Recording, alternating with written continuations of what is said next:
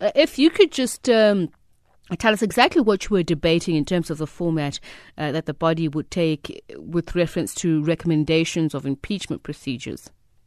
The subcommittee of the rules met today to look at the work that is given us by the Speaker to draft the rules to deal with the Section 89(1) of the Constitution. Then in our meeting today, we submitted the draft additional rules that we drafted in 2016 for the consideration by the subcommittee. The draft rules really were broadly accepted by the subcommittee with some additions. And those additions then are going to be put in the draft rules and then be submitted on the 17th and on the 24th. And then by then we'll be ready to present it to the Rules Committee of the National Assembly. There will be a lot of other issues that were raised.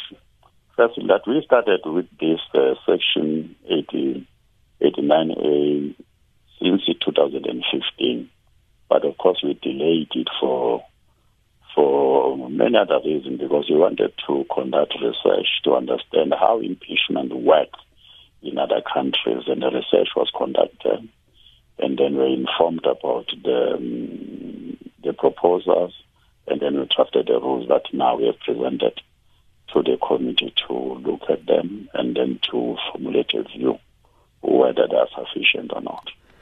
So could you tell us a little bit more about the draft recommendations with regards to the procedures? You say they were broadly accepted. What are they? Well, firstly, there will be three stages.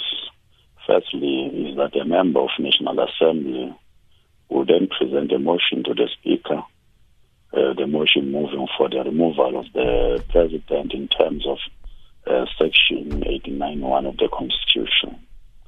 And then once that motion is presented to the Speaker then may consider the motion in terms of the criteria that we are going to put forward. They will look at the criteria whether that is in line with the rule or not of the rule, and then will be taken to a committee of Parliament, of members of Parliament, or a committee of judges as members are proposing, or another committee will look at that. If the committee is convinced that there is a prima facie evidence that the motion is correct, then the motion then will be debated in the chamber. And then once a motion is debated in the chamber, then the decision will be taken by the chamber. What we are discussing now is whether the motion, after it's debated in the chamber, will vote by secret ballot or open ballot on an issue who should be in the committee.